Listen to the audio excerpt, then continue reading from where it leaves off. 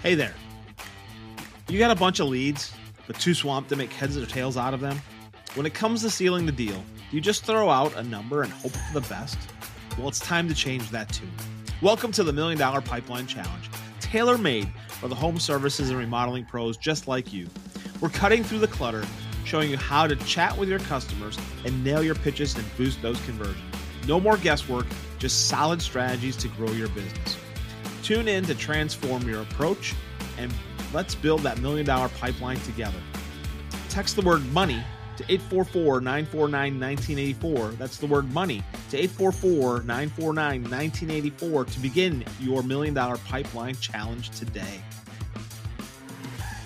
Welcome to Blue Collar BS, a podcast that busts the popular myth that we can't find good people, highlighting how the different generations of today, the boomers, Gen X, millennials, and Gen Z, are redefining work so that the industrial revolution that started in the U.S. stays in the U.S. Welcome back, Brad. Herda, how are we doing this weekend? Fall's coming, and I'm not excited about it. Oh, dude, fall is the best time of the year. Get your fishing on. Get your fishing on. Let's go. Let's go. So we're here at Blue Collar BS. Brad, what do we got on the show today? On the show today, we have a gentleman that we connected with on LinkedIn, happens to live here in southeastern Wisconsin, like 10 minutes from my house, probably 15 minutes. Might even be a neighbor of my mother-in-law. I'm not even sure. We have Tim Litzow, who has spent decades in the construction general contracting area, has been on his own, been working for others, different folks, and has a passion for the industry. And we welcome Tim to the show today. Thanks for having me on, guys. Good to be here. And I can tell it's Friday because I heard that pop top there, Steve. Yes, you did. That is right. You definitely celebrate those. It's Friday afternoon. It's 5 o'clock somewhere. Maybe always it's is. to celebrate the Queen. It's to celebrate the Queen. Let's put it that way. Yeah. Right. Well, that'd be a gin and tonic. Yeah, exactly. We can go that route. So, Tim, one of the first questions we get before we get into the show is, which generation do you most relate, best fit in with?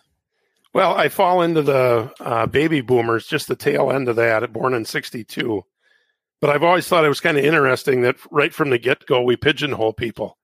And I think, and I question that because I have a little sheet here that I look at that I reference with all the different generations. And I can see some things from every generation that I identify with. So I'm not a fan of pigeonholing people, but I would agree with you that it's not a fan of pigeonholing, but there are some generalities because of how we grew up, right? Sure. Sure. You know, the experiences of growing up, being able to work on your own vehicle or having to play until the streetlights come on or fix your own bike so you can get to school or go play with friends. Very different experiences. Or chase the mosquito fogging truck. I don't want to know. Hey, we had a guy water a desert on the show, so I mean, who knows? That's awesome. Yeah, not too smart, but I'm still here. So that's how you got into construction, right? It helped a lot. Yeah. So, how did you get your journey started in the blue collar, in the trades, in building, creating, finding? What drove you down that path?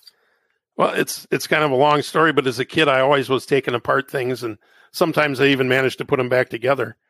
But I had a degree in accounting when I got out of high school, and went into office work. And I've never been a fan of sitting behind a desk. At that time, I didn't know that.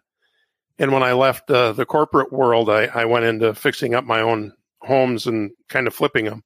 We lived in them for a few years before I flipped them. But after I paid a couple guys to do some work on my house, I thought, well, I can do this. I just don't have the right tools. So rather than paying them, I can spend the money and get the tools and do it myself. And it just kind of started that way. Awesome. And how long did you do that? You're still dabbling. You're still doing things on your own, right? Oh, yeah. Yeah, I'll always be doing it.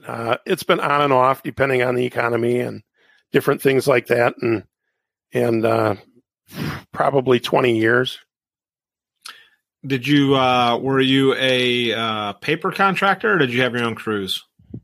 No, it was just me, and then I've got plenty of friends in the business that if I needed help on a bigger job, I'd get someone to help me, and I've got a real good friend who's 10 times the carpenter that I am. So whenever I had real complicated jobs, I'd get him to help me and take good care of them. So, when he needed help, vice versa, we worked together.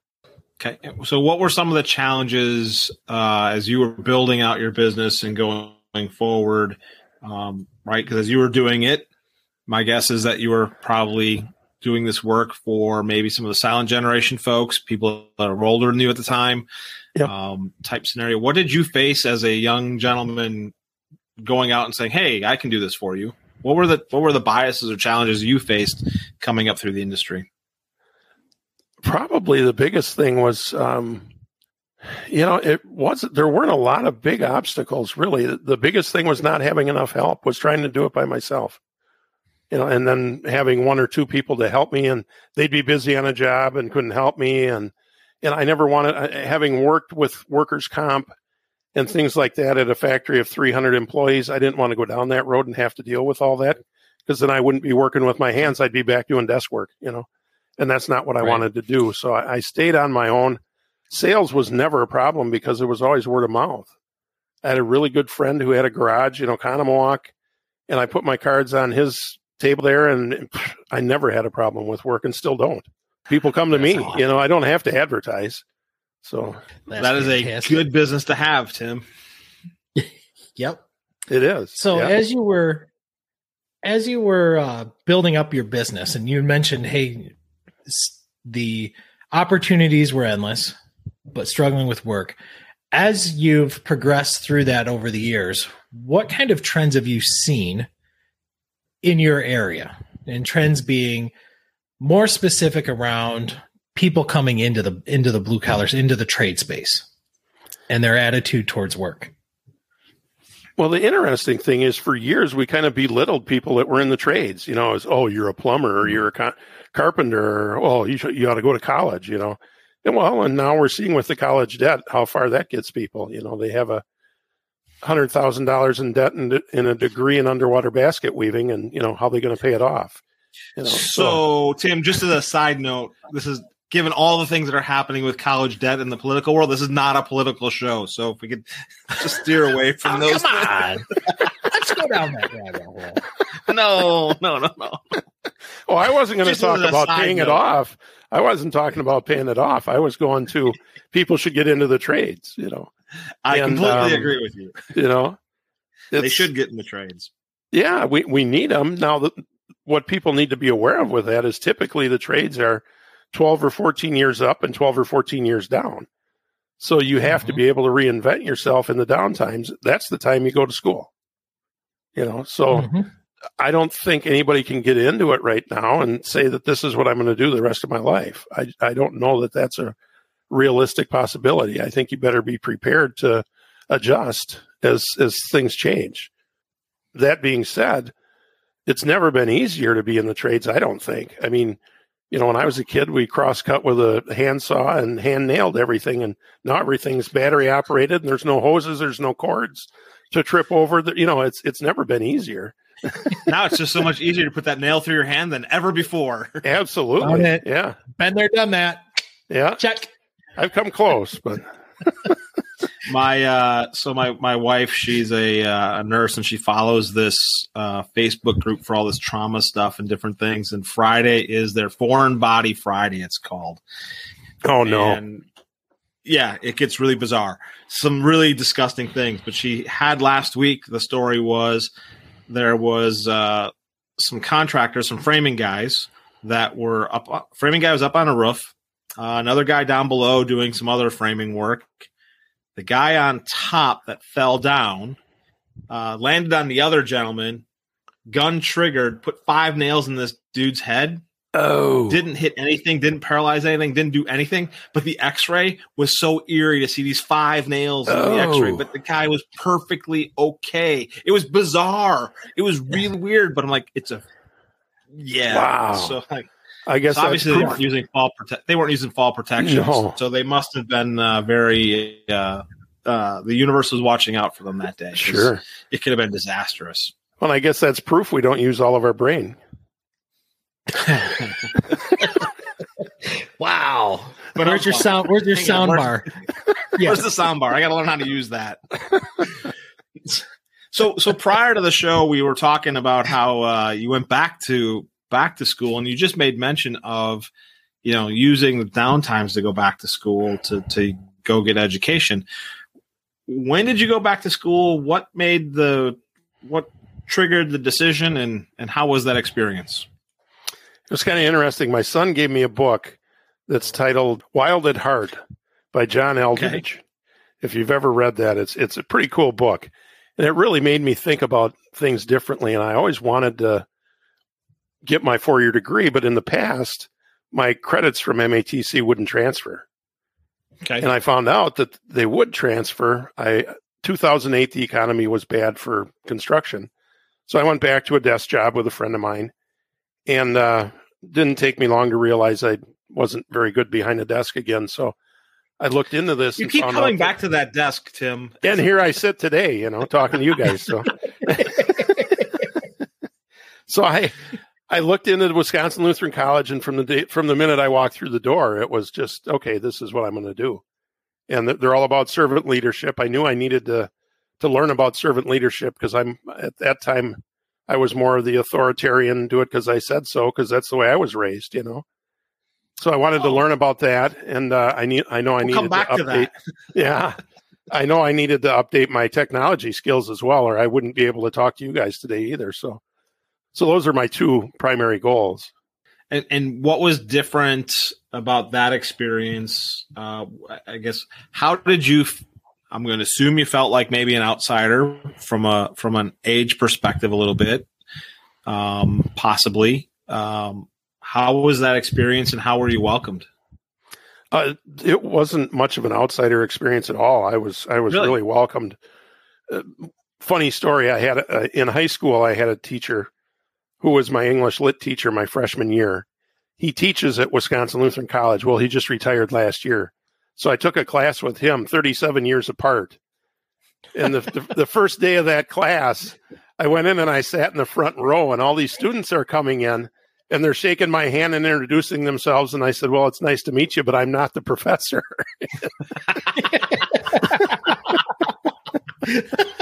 So, no, it was real fun. Everybody was really accepting. And I took some in-person classes where I'm sitting I took a German class, and I was in with, 20-year-olds. And it was a lot of fun. They were very accepting and helpful, and no outsider at all. It's one of the things I liked about WLC. When I went to visit, kids were holding the door open for me and so polite and everything. I was like, yeah, this is a good fit. It's called manners. Yeah. Respect your elders. This is what it's called. Yeah. Respect the gray hair. Yeah. Right. So, what did you notice? Was there anything that was obvious or different in when you were their age, from a social interaction or expectation behaviors or anything like that you may have noticed while you were back in school? Well, the big difference obviously is computers, but I have to say everybody was pretty outgoing, and I didn't see a lot of the things the negatives that you hear about. Okay. Z's or whatever they are now, Y, Z.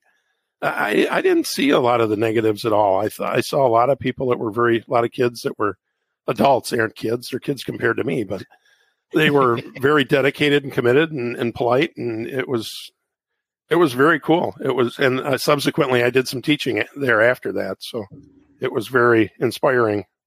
What were you teaching? I taught one of the classes I took in the adult degree completion or accelerated degree completion program was a principles of management. And I facilitated that class later on. It's about the POLC format, planning, organizing, leading, and controlling. And then I also taught at MATC, I taught some introductory accounting classes at Fort Atkinson in Watertown. So I went back to my original alma mater.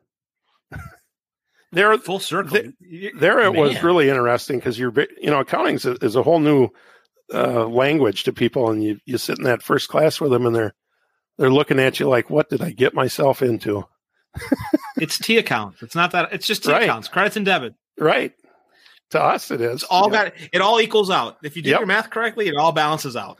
Yeah, that's what's fun about it. Yeah, but that's the cool thing about teaching is you can see the light go on. You can literally see their aha moment especially in accounting when they get it. Cool. You'd made mention that your leadership style was very authoritative and do what I say what I do. Probably not a lot of why behind the instructions type scenario. And then, you go back to school for management and leadership. And then you teach management and leadership on top of that. How did that transition? How has that transition impacted you, your business, and maybe those that you interact with from subs or from customers, clients, those types of things? What's changed for you? I think it was the third course I took at WLC was servant leadership, and that was my aha moment. And it was like, this is awesome. This is the way I want to be treated. Why haven't I treated people like this more often? And it's so much different that, treat people as an equal, respect them, show gratitude, compliment them. How you doing? It's so much different than the old way. It's the old, my dad was a World War II Navy veteran, and, you didn't ask questions in the Navy. You did especially World War II, you did what you were told. Right. Yeah, right. There was a lot on the line. So it was, and coming from a long German family, that's the way my grandpa was. And it's like, this is just so much better. I wish I would have learned it sooner. My kids would have liked me a lot more, probably. Well, so I was going to ask that question. Has that had an impact on the, not only professionally, but have you been able to transmit that or translate it into on the personal side of things? Oh, absolutely. One of the books I read, another book that had a big change for me is called Leadership and Self-Deception from the Arbinger Institute. And the reason why I go back to pigeonholing is because basically in the first 30 seconds that we meet someone, we formulate our opinion of who they are. Mm-hmm. And after that, we're looking for reasons to validate those opinions.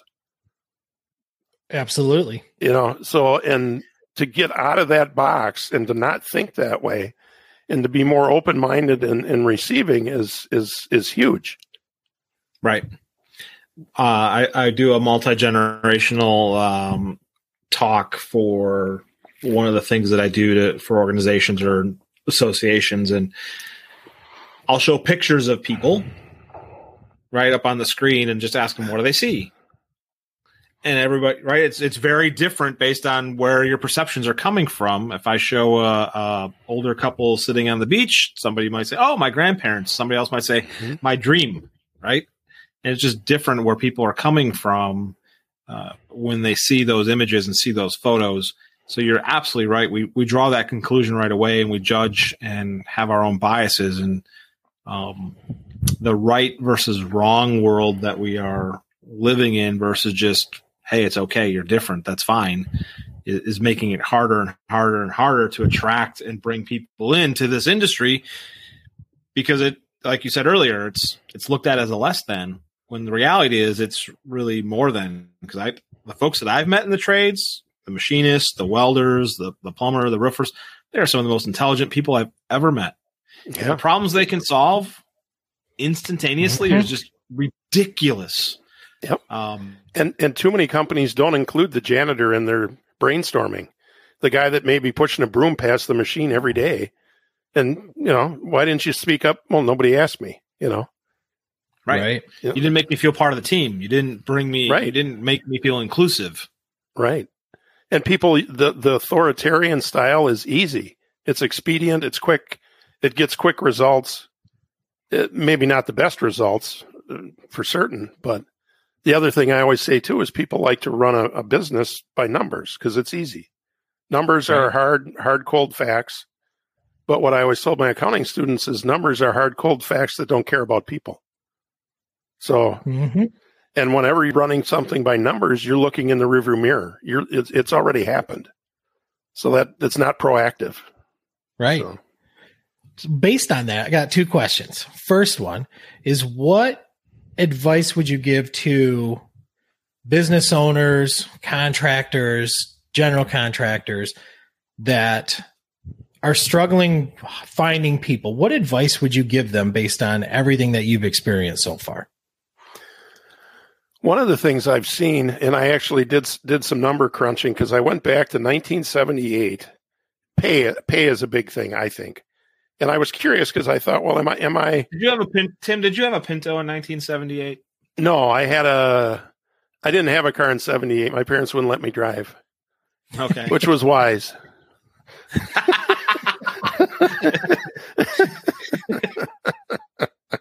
That's a whole nother story. We don't have enough time.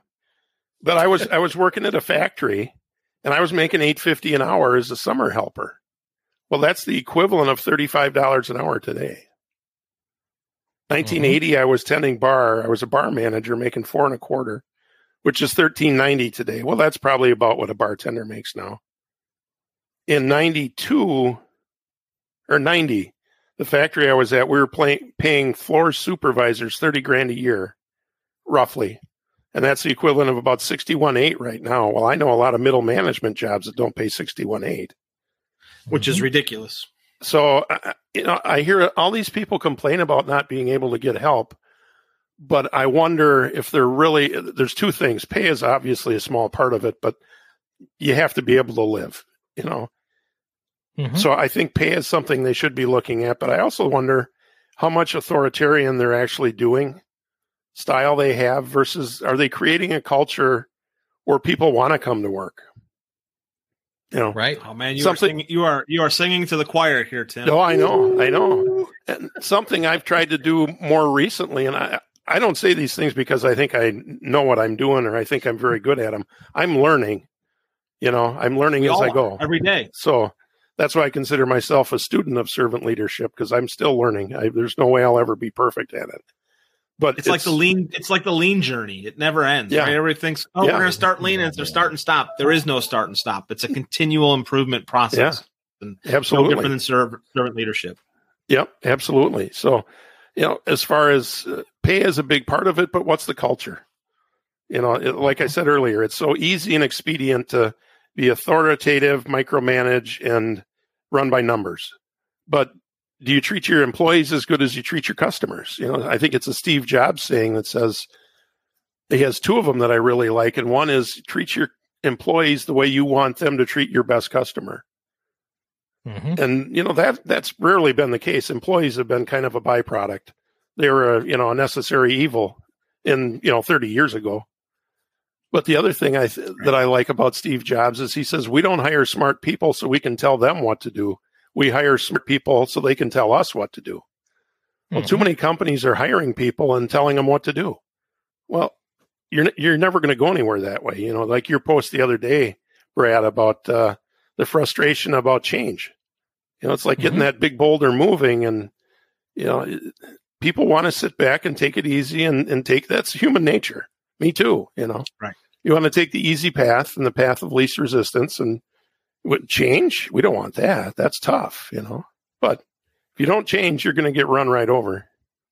Right. Well, and there's so many gentlemen of your generation and of your age that have these really nice companies that right now are on life support because they're not doing the things they need to do to make it transferable, because they've got the same guys they've had for 25 years. And those guys are going to eventually want to retire and be out and not do those things and climb roofs and contort themselves to get into really weird situations, etc. So that openness to change, that openness to bring in technology, the openness to understand the phone is a tool to be able to educate and learn, and that we have this vast knowledge of things it's a hard, and that's what that post is all about, is that frustration of, look, if we can't figure out how to get 25 and youngers into your business and make it sustainable, you're not going to have a business at some point to sell or retire on or vacate or transfer to your next generation or whatever it is that you're trying to do. Exactly. I wonder how many employers are actually asking the 25 and under, what would it take for you to come work for me?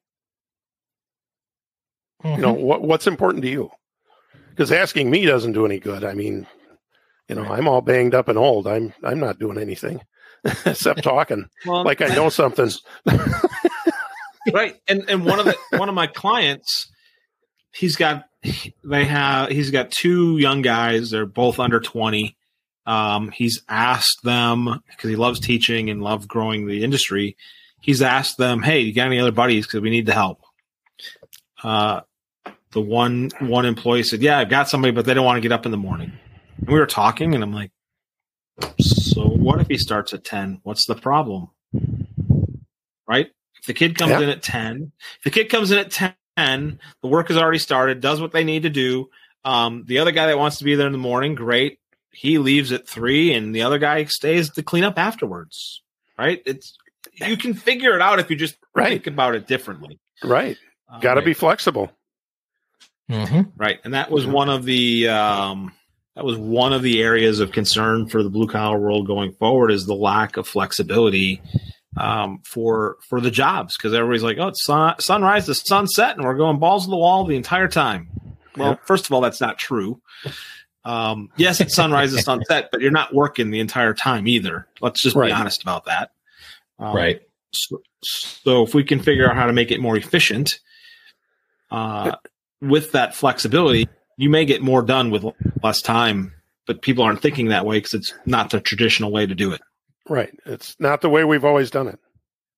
Right. Mm-hmm. Yeah. I mean, if you got a guy that wants to come and start at 10 in the day and work through the heat of the day, God love him. Right. Yep. Exactly. What was question 2, Mr. Doyle? Question number 2 is, what advice would you give to those that are thinking about coming into trades, or that college just isn't for them? What advice would you give them on the blue collar space? Do it. Go into the trades. It's awesome. Especially if you're the kind of person that loves building things. I love being able to go around and say, I worked on that house. I worked on that house. I worked on that building. I sold that job. It's awesome. The sense of accomplishment that you get. And that's not for everybody. Not everybody gets a kick out of that. But, we have to be able to work as part of a team is awesome too. You get to know great friends.